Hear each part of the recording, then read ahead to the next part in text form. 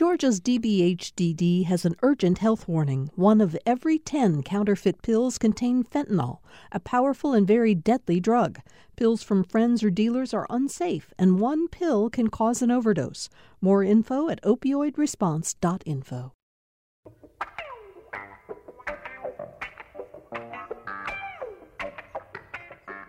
Welcome to another edition of Political Rewind. I'm Bill Nygate. Glad to have all of you with us today. We're now 6.5 weeks away from the November 3rd election, although people will begin voting by absentee ballot relatively soon. The Secretary of State's office says that ballots are going out for absentee voters this week. And on October 12th, early voting starts. So this election really is right on top of us. And we will talk about some of the news pertaining to the election on the show today with our panel. But before we do that, we're going to take up 2 stories about institutions in Georgia that have once again captured national headlines, both of which are provocative and alarming to us at certainly some extent. So let's get to the panel and we'll begin discussing those stories. Greg Bluestein is with us on Wednesdays, as he usually is. He's the political reporter for the Atlanta Journal-Constitution, one of a team now of political reporters who are covering the 2020 election cycle. Greg, a little later in the show, we'll talk about the fact you were with the president's son, Eric Trump, in a campaign stop in Georgia this week. How are you doing?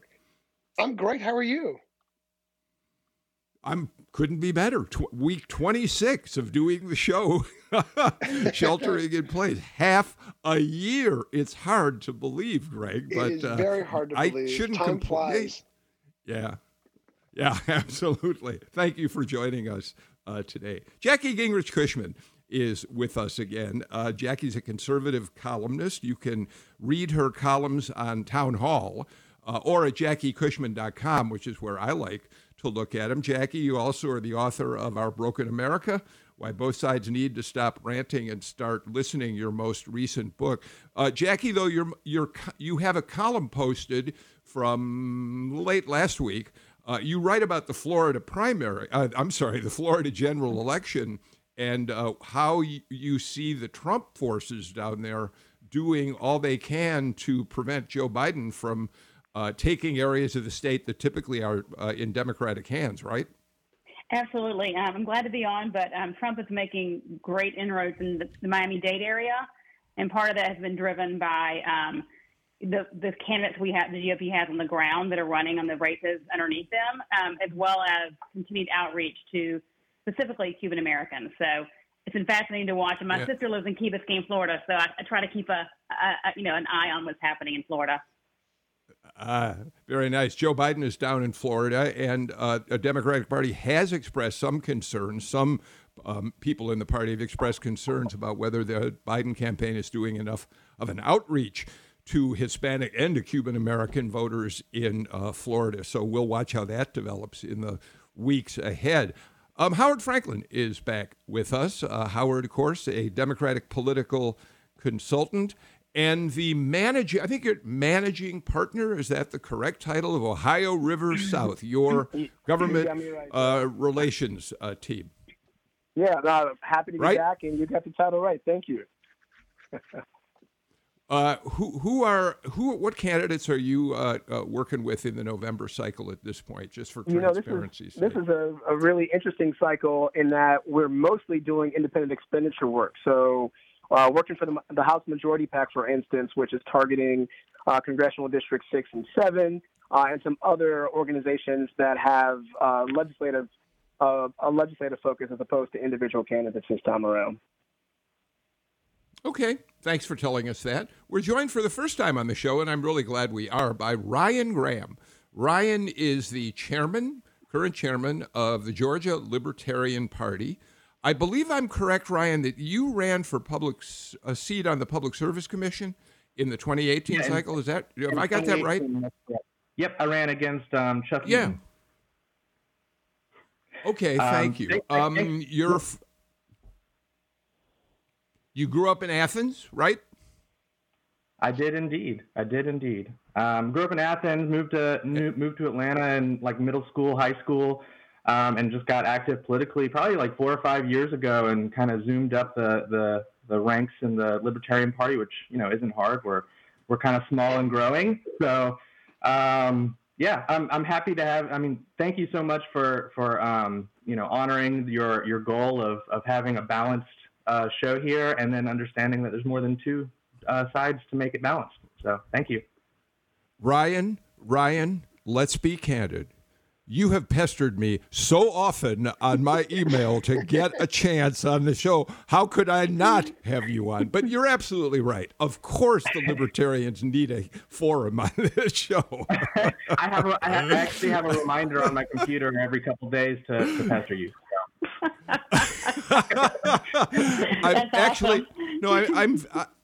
I'm very glad you're here. And later in the show, I do want to talk to you a little bit about ballot access issues in Georgia, which have been a concern of the Libertarians.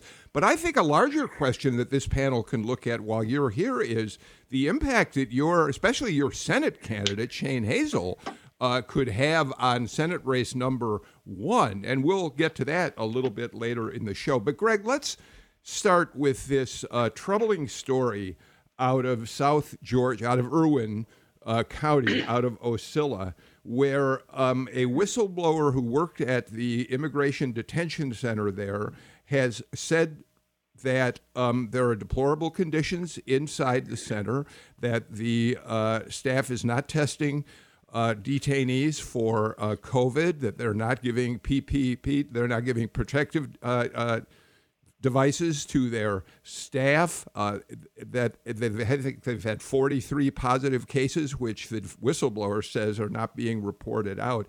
And then there's this really shocking allegation that doctors in the center are performing hysterectomies on women who are in detention there. That one, the Speaker of the House, Nancy Pelosi, as we said in the headlines, has called for an investigation by the Inspector General of this. But it's the hysterectomy angle is a little bit harder to get at, I think, because ICE denies that would ever happen. What do you make of this story?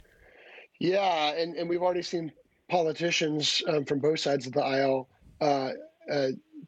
call for immediate addressing of these complaints. I mean, as you mentioned, Speaker Pelosi said this was if true, a staggering abuse of human rights.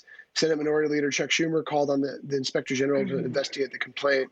And Congressman Austin Scott, a Republican who represents the area, said he's reached out for more details.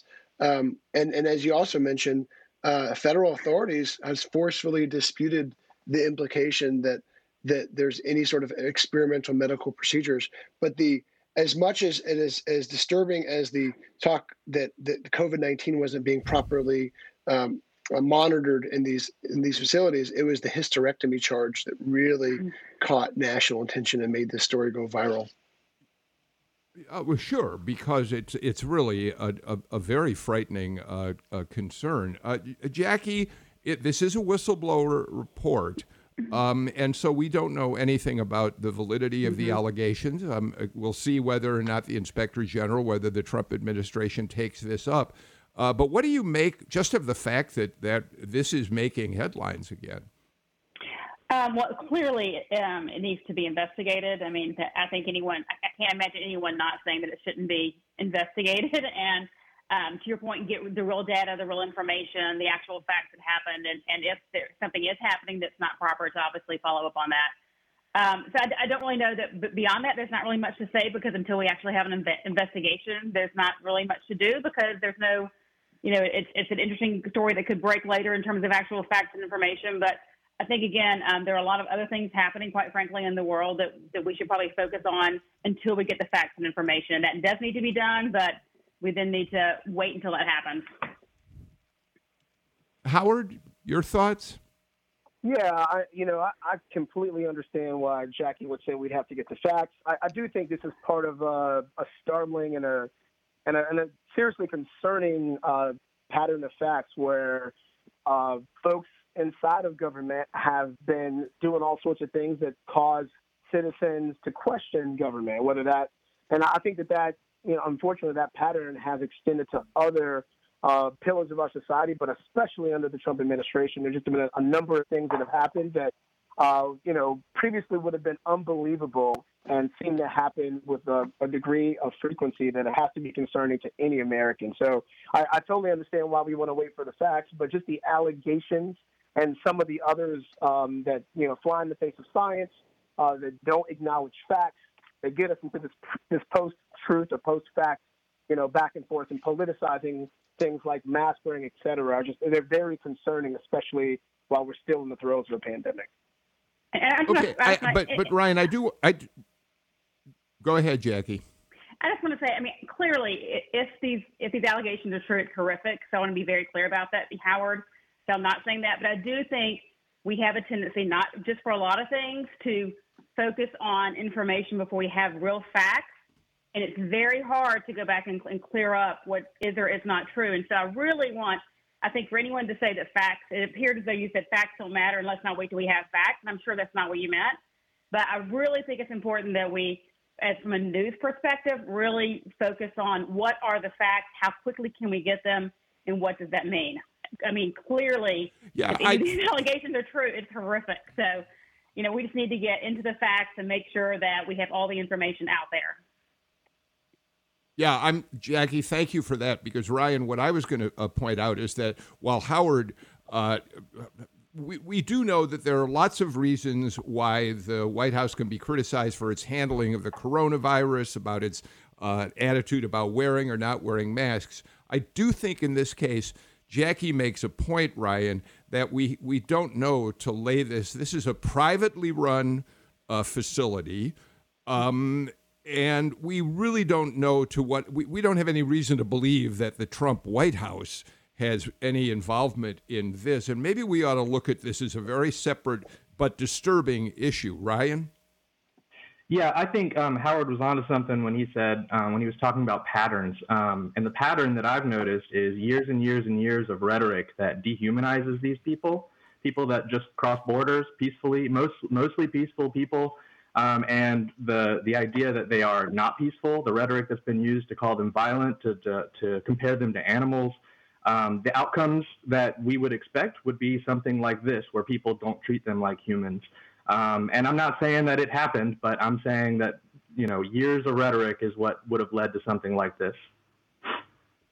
Okay, well, let's let it go at that. I do think the fact that both the Speaker of the House and the Minority Leader, Chuck Schumer, in the Senate have called on the Inspector General to investigate means it's a story that certainly is worthy of news attention, and we'll follow it as it moves forward. The other story about an institution in Atlanta that is also worth our time today, I think, Greg, is Michael Caputo, who is one of the highest-ranking communications officials at Health and Human Services, appointed by the Trump White House to that job. By now, most people know the story that on Sunday, Caputo, in a Facebook presentation, accused workers at CDC of intentionally manipulating data about the coronavirus in an effort to undermine President Trump's chances for re-election. He said that there was a resistance group within CDC that was operating in this ominous manner. Yesterday he apologized apparently to staff at HHS for these remarks, but the damage is out there, isn't it, Greg?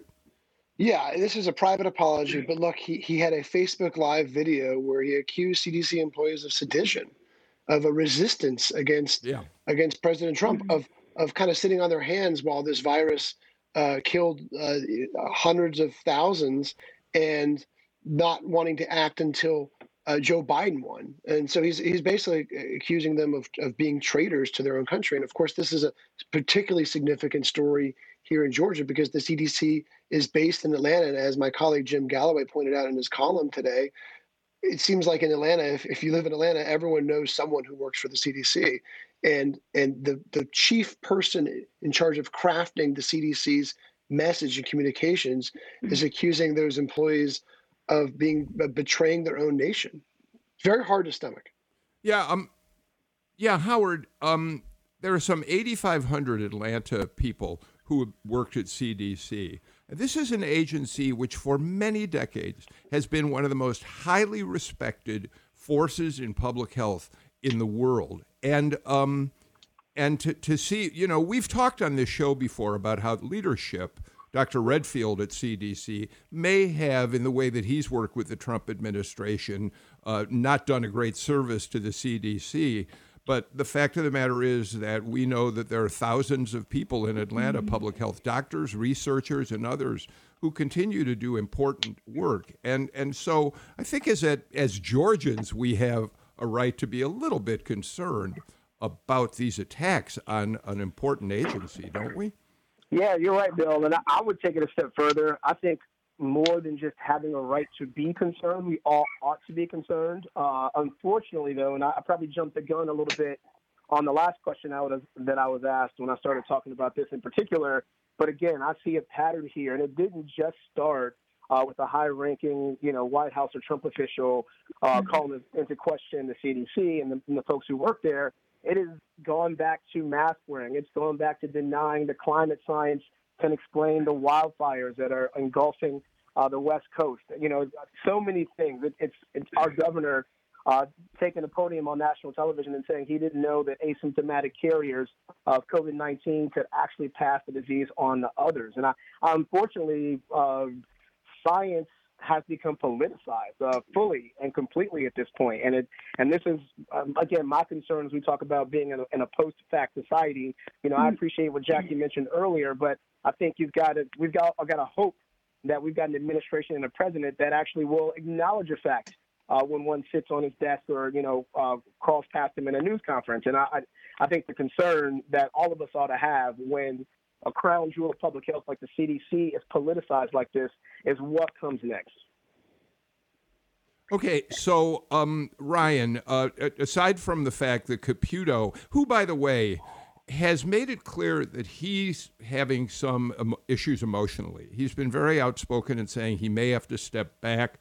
If, in fact, he's got problems, mental issues that he's coping with, we obviously don't want to hear about that from anyone, except if it leads him into launching these attacks. The fact of the matter is these are words.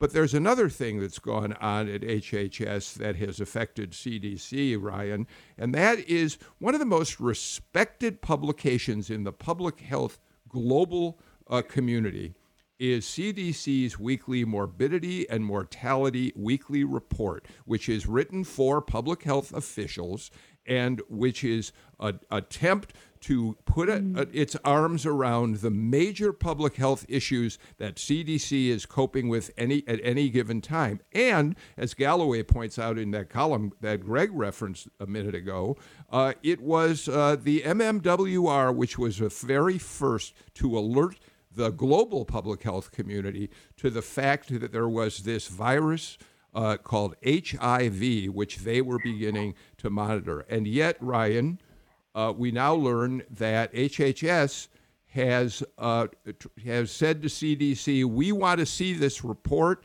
and we want the right to edit it before it goes out. That in and of itself is something we all ought to be thinking about. Yes, Ryan? Yeah, as a libertarian, I have a pretty healthy distrust for the government, as you guys all know. But I do like to operate on the grounds that never attribute to malice what you can attribute to ignorance. And so I don't necessarily think there's ill intent in anything that's going on, but I do think that there's a failure in the system when the system consolidates power so greatly into one entity, and that when it fails.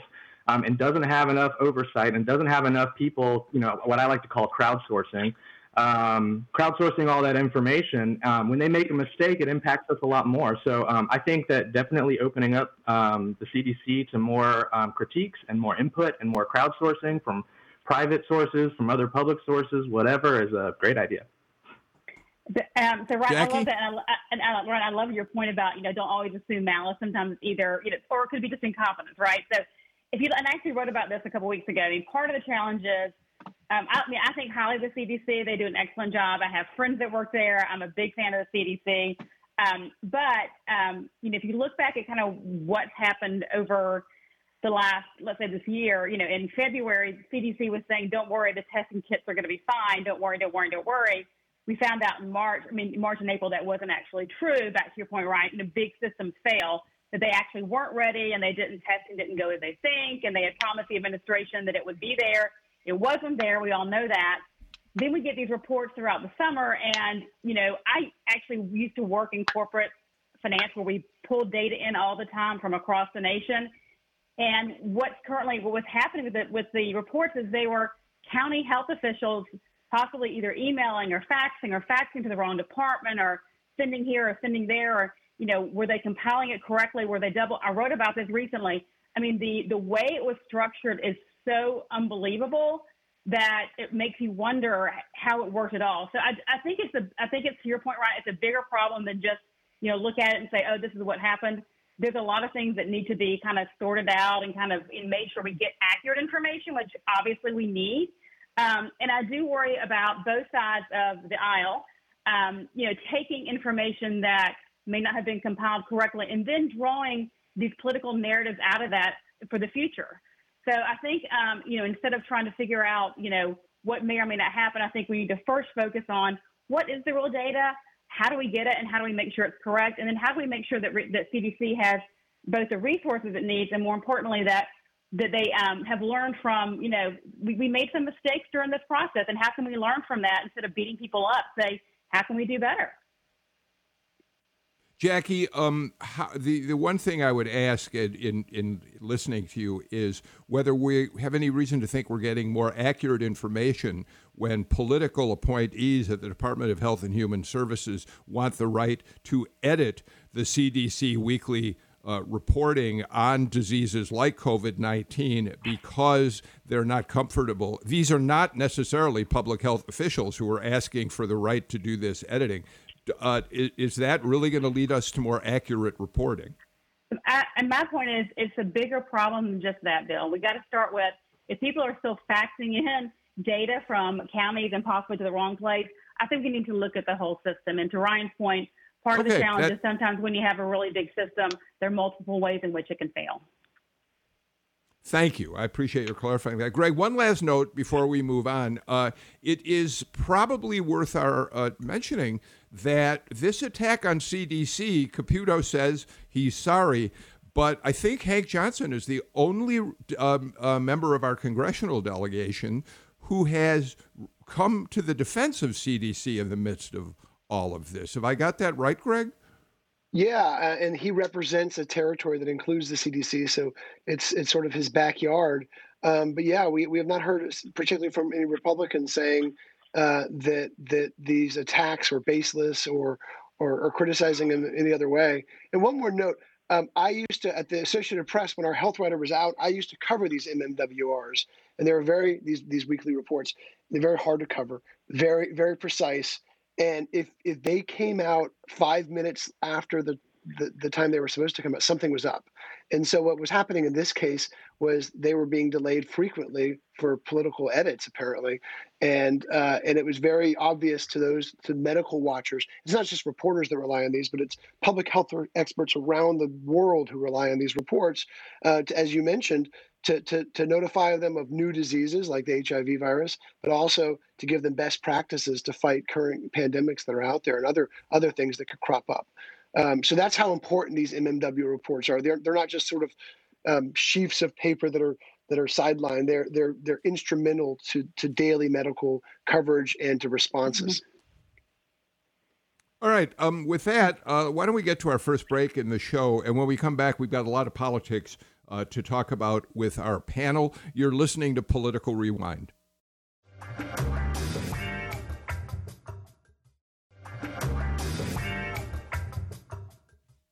Welcome back to Political Rewind. Greg Bluestein, political reporter for the AJC. Jackie Gingrich Cushman, author and conservative columnist. Howard Franklin, Democratic political consultant. And Ryan Graham, chairman of the State Libertarian Party, joins us. Before we talk a little bit about your issues, Ryan, in terms of getting attention from voters in the state and getting ballot access. I do want to just update people on what's happening with the presidential campaign in Georgia. Greg Bluestein, you wrote a piece for the paper that was built around the visit of Eric Trump to the Atlanta area yesterday. The Trump campaign is starting to pay a great deal of attention to Georgia, which might not have been expected 4 years ago when the state seemed much more reliably red, right? You're exactly right. I mean, we're getting attention not only from Eric Trump, who came to town yesterday, and Donald Trump Jr. is in Savannah today, by the way, but also from Jill Biden, the wife of Joe Biden, who had a virtual visit to Georgia featuring Georgia speakers on Monday. We're not getting the top level of attention, which is the candidates themselves. President Trump last visited in June, and Joe Biden hasn't visited here in about a year. So we're still not of the level of Arizona, Florida, North Carolina. You know, the more lower hanging fruit, I should say, for both the candidates. You know, the races that are very, very close. But polls show Georgia is a close race, and we're continuing to get attention. But I think Democrats, it's safe to say, obviously Democrats want to flip the state, but it's safe to say that if Democrats can force Republicans to play defense here in Georgia, they'll consider that a win. And that's exactly what's happening. President Trump unleashed a new volley of ads here in Georgia, focusing on the economy just this week. He's having to send surrogates here. They're having to spend money here and hire staff here. So not saying that it's a lock for Republicans at all, but the situation seems like it's shifting towards Republicans in Georgia, at least according to some recent polls. But again, Democrats say that even if they have to get Trump playing defense, then they'll take that. Howard, it is interesting that the Trump campaign is now getting out an economic message with their TV spots here, because that's the one area in almost all of the polling, including Mark Roundtree's polling for Landmark Communications here in Georgia, where President Trump still has favorable numbers among a majority of Americans, because the law and order message didn't seem to be catching on. At least polling suggests it didn't. So, Howard, if this election in Georgia is played out on the field of the economy, Trump has an advantage. But how do you see this campaign's going to play out on the ground here? Yeah, that's a great question, and suppositioning I might question just a little bit. I do think the economy is easily Trump's strongest issue. I mean, he obviously made his bones as a Republican candidate on the back of being a successful businessman, but I honestly believe that Biden being ranked lower on the economy isn't a function of anything that Biden said or done per se. I think it's just maybe a bit of sort of categorical weakness for national Democrats as opposed to a strength for national Republicans. That said, the economy is impacted by everything else that's going on right now, whether that's unrest in the streets, whether that's a pandemic that continues to rage and kill almost 200,000 Americans at this point. So I don't think it's any secret why the president would lean into the economy on this. And obviously the state of Georgia has been kind of a shining bright spot across the country as a state that's figured out how to do the economy well, how to create jobs. I do think most Georgians, though, are going to be more than single issue voters here. So I think being well liked or well considered as a steward of the economy will not be a death knell for President Trump, but I don't know that it gets him over mishandling the pandemic, which I think is front and center for everybody, and all the implications that go along with the pandemic, like returning children to school or any number of other issues that are completely and directly impacted by our mishandling of this pandemic. Jackie, one of the things that Mark Roundtree in his Landmark Communications poll seemed to identify, and Mark shows Trump with a bigger lead here than any of the other polling, and Roundtree is considered a pretty reliable pollster. And the crosstabs in that poll suggest that the suburban women that are getting so much attention in Georgia may be starting to move a little bit back in Trump's direction. Jackie, why would it mean that the law and order message might be playing well to certain segments of the voter here? Well, I think there are a couple of things that happened. If you look at the poll released earlier this month, and Trump, went from 4% up to 7% up, but it was really less Trump gaining ground than Biden losing ground, and people moving to the undecided category. So I think what you see is people really kind of looking at the Democratic nominee Joe Biden and Vice President Senator Harris and saying, is this the team that I want to lead?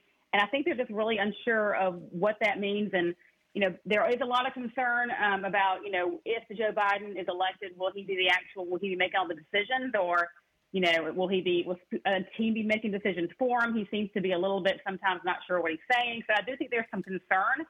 And I do think also the other thing is that they are independent issues, but they build. So you really have to have law and order. You have to have you have to have people not tearing down, right, the downtown Atlanta to have a good economy. It's very hard to have a good economy when you have not protesters, but rioters, because protesters wouldn't actually break into businesses and damage things. Those are actually rioters. But it's really hard to have a good growing economy when you have people that are willing to basically burn the town down. So I do think there is some concern, but there's also the interlocking of understanding that you have to have both to really have this country up and running again. Ryan, react to what Jackie just said about rioters. I mean, we know that President Trump has conflated rioters and peaceful protesters more and more frequently. But is it fair to say that rioters are really the dominant force in the people out on the streets? No, I don't think so. I've been in the streets with a lot of these people, and so I think that when you conflate the two, you're really just trying to distract us from the issues at hand and the issues that the protesters are going out there and talking about. To focus on the rioters is completely just to try to defang what is going on right now. And I'd like to say that, I do see Trump talking about law and order, and I see Biden out there. I don't know what his stance is, actually. He doesn't seem to be taking a strong stance. But Jo Jorgensen is the Libertarian candidate for president, and she's talking about ending qualified immunity, ending no-knock warrant raids, as well as civil asset forfeiture, ending the drug war. She's talking about everything that the people in the streets are talking about. And not getting a lot of attention for it. Yeah, just to follow what Ryan said, I think, it's hard not to look back on the last 3.5, almost 4 years, and think about some of the wind that was at President Trump's back when he first took office. I think on a number of issues, he was thought of as someone who would, again, be a more responsible and effective steward, whether it was the economy, whether it was our foreign defense and our international relations, whether it's on immigration. We're talking about the economy in this moment because he has proven himself not to be as spectacular, as effective of a steward of those other topics, those other issues that also concern Americans. And so right now, to me, the economy is kind of the last man standing, and he's got, another 46 days or so to prove himself not to be the requisite businessman and ultimate and consummate deal maker that he's always brandished his reputation as. So I think that, yes, economy is important, but no, a poll is a snapshot in a moment in time. And I'm willing to bet that as, checks continue to run out for supporting folks who've lost their jobs, who are potentially going to be evicted, I think things could get worse. Of course, we're not rooting for it, but we want to prepare for it. And it's hard to do that when we got a president who just won't acknowledge or ignoring realities on the ground. Now, I'm going to push Greg, back why don't you first of all, go ahead, Jackie, and then we'll go to Greg. I'm sorry, Bill. I was going to push back a little bit. The challenge is it's not, every presidential election, and Ryan, I apologize, I know there's a Libertarian candidate, but, it's the majority of people, it comes down to what are the choices, and it becomes really much less of a, who do I, in this one choice, who do I actually pick? And as I said numerous times on this show, in the last presidential election, the real Democratic challenge you had last time was you had Hillary Clinton as your nominee. I mean, she was, in my opinion, a terrible candidate. She didn't like campaigning. She thought she would deserve it. She thought she should be anointed. And so I think part of why Trump won, quite frankly, was that he had his opponent was not a good candidate. I would say in this case, and I know, that a lot of people are very excited about Joe Biden. I think, quite frankly, that Joe is a great candidate for President Trump to run against as a Republican, because, again, if you look at the enthusiasm numbers are up 15% on Trump supporters versus Biden supporters. So, again, it's sad because that's the way it works, but it's not just about, unfortunately, the issues at the end of the day. It's about who is the person you're actually going to vote for that's going to lead this country in 4 years, and you end up with those. It's a binary choice. You can't, there may be things you don't like about this candidate, but you're going to go with him anyway.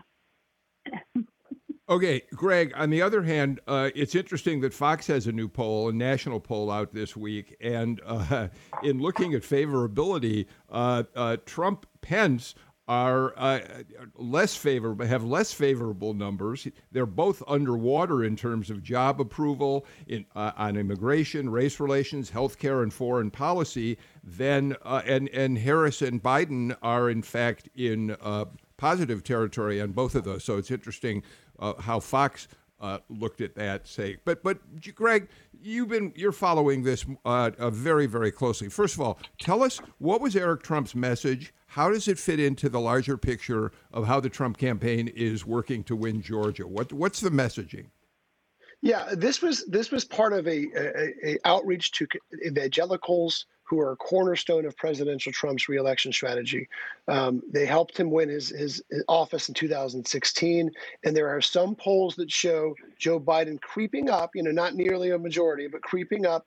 One poll that showed him with a double-digit gain among white evangelicals since Hillary Clinton's exit polls. So a 12% gain. So Republicans are looking to shore up that evangelical base. And this was an event with several prominent evangelical leaders. It was full of music and preaching. And Governor Kemp introduced Eric Trump and talked about his support for the so-called heartbeat bill, the anti-abortion bill he signed last year. There was the talk of all these shows last year and is now somewhat of an afterthought in all this talk. But he talked about how if Joe Biden wins, what's the first thing he'll do? Appoint liberal judges. So he made the argument that the Supreme Court's makeup will drastically change under a Biden administration. And then it was Eric Trump's turn. And Eric Trump talked about his father as a faithful religious man who upholds conservative values that the people in that audience wanted to hear. And so he got standing ovations. There was lots of applause. There's lots of energy in that crowd. And it was a way to sort of see in person that enthusiasm, because Democrats aren't holding in-person events in Georgia to a large degree, while Republicans have been really since June. We're going to get to another break, but before we do, Jackie, as long as we're talking about the Trump-Biden race, we're going to leave to Fox News, MSNBC, CNN, most of the conversations about the Bob Woodward book. I mean, people can hear everything they need to all over the cable networks. But I do think it's worth at least a brief mention here.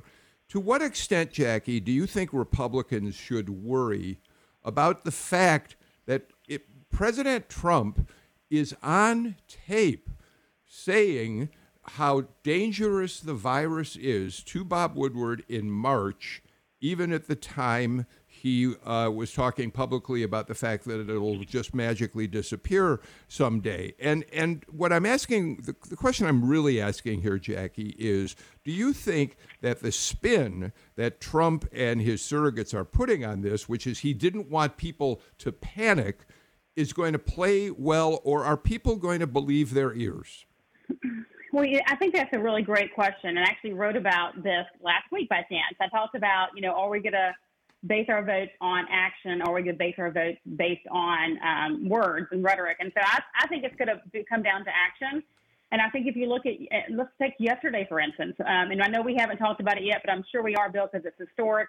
That yesterday, Israel signed, along with United Arab Emirates and Bahrain, an agreement at the White House, which is a historic agreement in the Middle East. I'm sure it was mentioned probably at the Trump event, Greg. This is, I think, for a lot of people, they can never imagine this could have happened. This has been a long time in coming. So I think when you lay down, what's happened, what Trump has actually brought to bear, and again, he's not a traditional politician. He's not someone who worries about his words. He's not someone who makes sure that they're all done perfectly. He doesn't read off a script. What he does is he is exactly what he is. He's a negotiator. He's a deal maker. He's a developer. He's a reality TV star. And you get both get both good and bad with that. So I think it's an interesting question, and we'll see if people vote for words or actions. I love the candid response from you, Jackie. Thanks so much for that. I've got to get to a break. And when we come back, I do, Ryan, want to talk a little bit about the challenges that a third party in a state like Georgia has, not only getting attention from the media, but getting legitimate ballot access so voters who might be fed up with both parties in Washington right now have another choice. We'll do that and more after we take this break.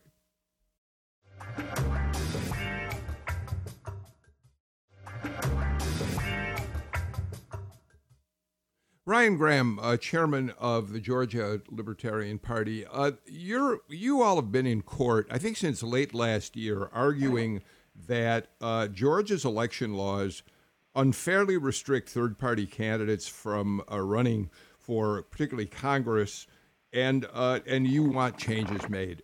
Tell us what that's all about. Yeah, we often get asked the question, why do you start at the top? Why do you run for governor and president and not have more down ballot candidates? And the truth of the matter is we would absolutely love to, but Georgia has some of the toughest ballot access restrictions in the country. They require 5% of active registered voters to sign a petition, essentially. For U.S. House, that actually equals something like 20,000 signatures for most districts, which is really unattainable and has been proven unattainable throughout history. So the laws were put on the books in the 1940s to keep explicitly to keep communists off the ballot. They were pretty loud and proud about it back then. That's unconstitutional. And they have been wildly successful at keeping people off the ballot. Only one independent candidate has ever qualified for U.S. House, despite many people trying. And so we went to court. So some years ago, the Green Party and the Constitution Party actually went to court to lower the restriction to get on the ballot for president, and they limited that to 7,500 signatures. And so we kind of came in and said, well, why should it take 20,000 signatures to run for U.S. House when it only takes 7,500 signatures to run for president, and also First Amendment claims. And that's what the lawsuit's been about. And one of the things that we like to note is, in 2018, 60% of General Assembly seats went unopposed, and that represented 80% of all Georgia voters. And, so it's not like you have a ton of people on the ballots here. You have a bunch of people that are going unchallenged, a lot of people without any choices on the ballot. And you look at a race like the 14th district right now with Marjorie Greene, and you have the single opponent has to step aside for whatever reason. It doesn't matter. Reasons happen. We're all human. And, there's no one there to challenge her now. There's no one there to step up. Even if she was already going to win, there's nobody there to even speak out against her. So, we think that we should clear the way for the ballots for third parties and independents, and give more choices to Georgians. Yeah, Greg, we should point out that there is no requirement of any signatures for Democratic or Republican candidates to get on the ballot. They are automatically placed on the ballot because the state does, of course, favor the two-party political system, Greg. Yeah, you're exactly right. And independents, write-in candidates, all the like, are very rare in Georgia elections, and only a handful of independents have ever represented districts in the General Assembly, and they usually caucus with one party or the other. But it's an interesting point about the 14th district race. And you had Kevin Von Osdol drop out for citing family reasons, and later on told me about a pending divorce. But it would have been really interesting to see what a third party candidate would do in that race, because there's so much attention on that contest right now because of Marjorie Taylor Greene's racist and xenophobic statements in the past. So, Howard, I know the last thing in the world you would like to see is yet more candidates, especially in the races where you're active in the 6th and 7th district. But it is interesting that, I'm not talking now specifically about Karen Handel, Lucy McBath, Carolyn Bordeaux, Rich McCormick. I'm not talking about them specifically. Nevertheless, at a time when in general Americans are very dissatisfied with both parties in Washington, the approval ratings in generic polling about members of Congress are really dismal numbers. That people might want an opportunity to have another candidate to look at. Howard, argue with me on that. I don't know that I can take a fight with you here. As a Democrat, I don't think our party is not in the business of limiting access to the ballot. I don't think that for many. I think the Isaacson Senate seat is case in point. I know there was a lot of argument initially that we just need to put forward one or two, strong Democrats to challenge Senator Kelly Loeffler. And in this case, looks like Doug Collins might agree with me on this point and say, the incumbent doesn't necessarily have a clean berth to the finish line. I think ultimately, though, access to the ballot should be a fundamental American right. There are some things that I think many of us would agree with, progressives would agree with, in terms of changes to the ballot. Ranked choice voting is another one that's been talked about quite a bit. It would save us a lot of these costly runoffs, and it would show that the first and second choice candidates oftentimes would represent the will of the people, as opposed to, runoffs maybe changing the complexion of a particular race. So I think there's plenty of room to change and to improve the election system here in Georgia. I agree with Ryan on that. So Jackie, one of the things that's interesting about this is we all pretty much expect that it is unlikely that a single winner will emerge in Senate race number 2, the race for what is now the Kelly Loeffler seat, because there are more than 20 candidates on the ballot. That race will almost certainly head for a runoff in January. We don't know yet. We imagine it's going to be between a Democrat and one of the Republicans, Kelly Loeffler or Doug Collins. We don't know that for a fact. Both Republicans could potentially end up in that runoff, as likely as that seems right now. But what's interesting is Senate race number 1, where John Ossoff and David Perdue seem to be, based on every poll we've seen, running neck and neck, while the Libertarian candidate sits out there, Shane Hazel. It is conceivable that Senate race number 1 could go to a runoff, depending on how Shane Hazel draws voters in a very close race between Ossoff and Perdue. Yes? Oh, absolutely. I mean, since we here in Georgia have to have, to your point, a majority of the votes, right? You have to have over 50%, over 50% of the votes. That whenever you have more than 2 candidates, you obviously have the potential for that to happen. And so, I'm personally not in favor of restricting access to ballots. I think to your point, the Libertarian candidates, we should rethink, how can they get on? And clearly, was it 20,000 signatures? That's a huge number of signatures to try to gather. It's obviously a huge barrier. But that's the way the current structure is, and I wouldn't be surprised, since we do have 3 candidates, to see that race go to a runoff as well, which in some ways could actually change the complexion of the other Senate races. Well, it can change the whole, right, how how it ends up, because it depends on if you have, obviously in that race you'd have a Republican and a Democrat in Purdue's race, and Loeffler, Collins race, Senator Isaacson's seat. You could possibly have 2 Republicans, or a Republican and a Democrat, depending on how it shakes out. We just don't know yet. But that other Senate seat going to runoff would obviously change the turnout numbers as well for that runoff race. Ryan, we talk about go ahead, Ryan. Well, what I'd like to add to that is that Georgia's laws requiring a majority to win and requiring runoffs actually kind of eliminate the spoiler effect, which is great for us. We just need to let Georgians understand that they can vote for Shane Hazel and only 2 people will go to the runoff, and it's not like if you vote for Shane, that's going to add a percentage to anybody else. So there's actually no spoiler effect in 3-way races in Georgia, which is nice. Wait, wait. I don't understand that. The fact of the matter, wait a minute. The fact of the matter is you need 50% plus 1 to win a race in Georgia. If your candidate, Shane Hazel, draws enough support to keep both of the other candidates from getting to that threshold, you are playing a spoiler role. I'm not saying that's bad, but it is a spoiler role, isn't it? won't cause anybody to win. No vote for Shane Hazel will pull away support from somebody in such a way that it will cause the other person to win. That's the point I was trying to make. All right. More important, you got 30 seconds to tell us who Shane Hazel is. Shane Hazel is no, seriously.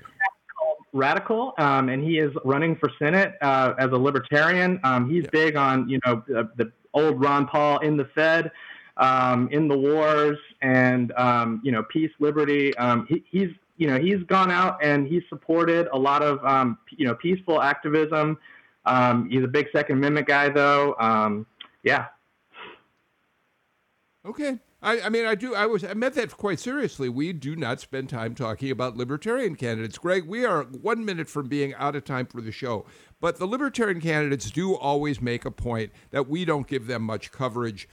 It's always a dilemma for us, yes? It is. And go ahead, Greg. I was just saying, in a Greg. perfect world, we'd have more reporters, more coverage of all these races. And in this year's race, when we're also juggling the pandemic, presidential contest, 2 Senate races, all the like, it's just tough. We're trying to. All right. I've got to interrupt because we're completely out of time for today's show. Ryan, Graham, come back. You're welcome to be a part of the panels. Jackie Cushman, we always love having you, Howard Franklin, and Greg Bluestein on the show. Tomorrow we're going to bring our women's panel back that we had on a few weeks ago. People really enjoyed hearing about women and the vote. We're going to do that tomorrow. In the meantime, I'm Bill Nigut. Take care. Stay healthy. See you tomorrow.